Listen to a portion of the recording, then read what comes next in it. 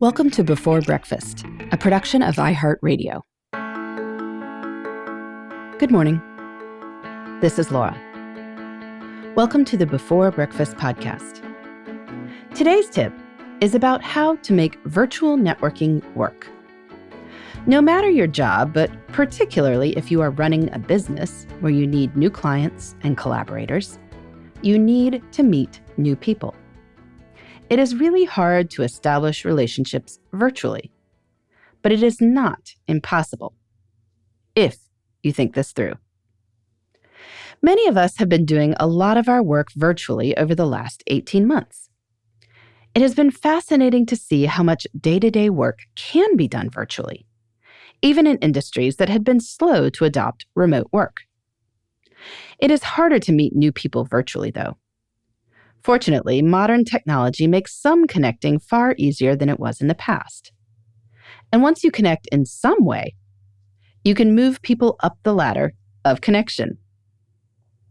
Some of my best friends have begun their relationship with me as virtual connections. What tended to happen is that I would read their blogs and begin leaving comments.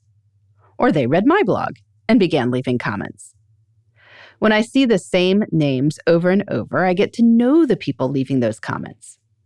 Sometimes we start exchanging emails, and so forth.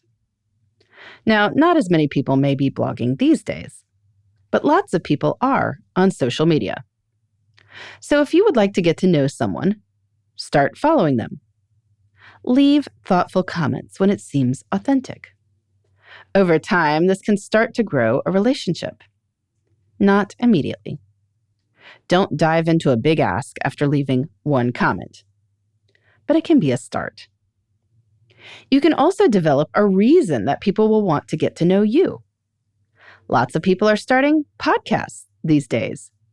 And if you have a podcast, you will have a legitimate reason to reach out to almost anyone to ask them to be a guest. Practice with a few friends first for your first few episodes. But once you have some done, you'll be good. And if you get a good audience, lots of people will want to have a conversation with you. Do the conversation with video on, so you get to talk to people face to face, even if you're only recording the audio. You can also start virtual groups that people will want to seek out. A private industry discussion group can be a real benefit to people. Think about what angle might be best. But if you create a safe and trusting space, you will build relationships with people, and people will refer their friends as well.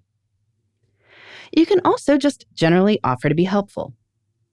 If you have established particular expertise on a topic, you could make yourself available for people to book 20-minute calls with you, maybe just every other Friday or so. Do these by video calls so you get to know people's faces. You don't have to do a ton, but maybe 2 to 3 a fortnight will build you a lot of goodwill over time. Everyone knows someone else. It all comes together eventually. When you start to get to know people virtually, suggest video chats and then look for circumstances when you might be in the same virtual spaces, or even in the same physical spaces as the world opens up. If you do your homework now, the first in-person conference you go to is just going to be a bonanza as you meet all your virtual connections in person.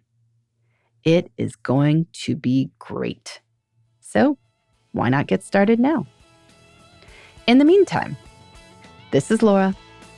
Thanks for listening. And here's to making the most of our time.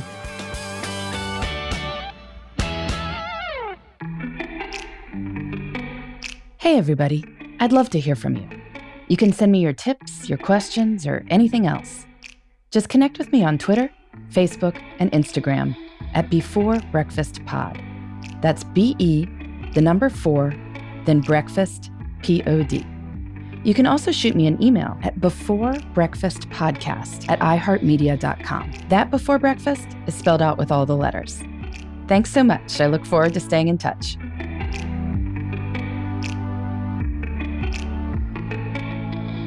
Before Breakfast is a production of iHeartRadio. For more podcasts from iHeartRadio, visit the iHeartRadio app, Apple Podcasts, or wherever you listen to your favorite shows.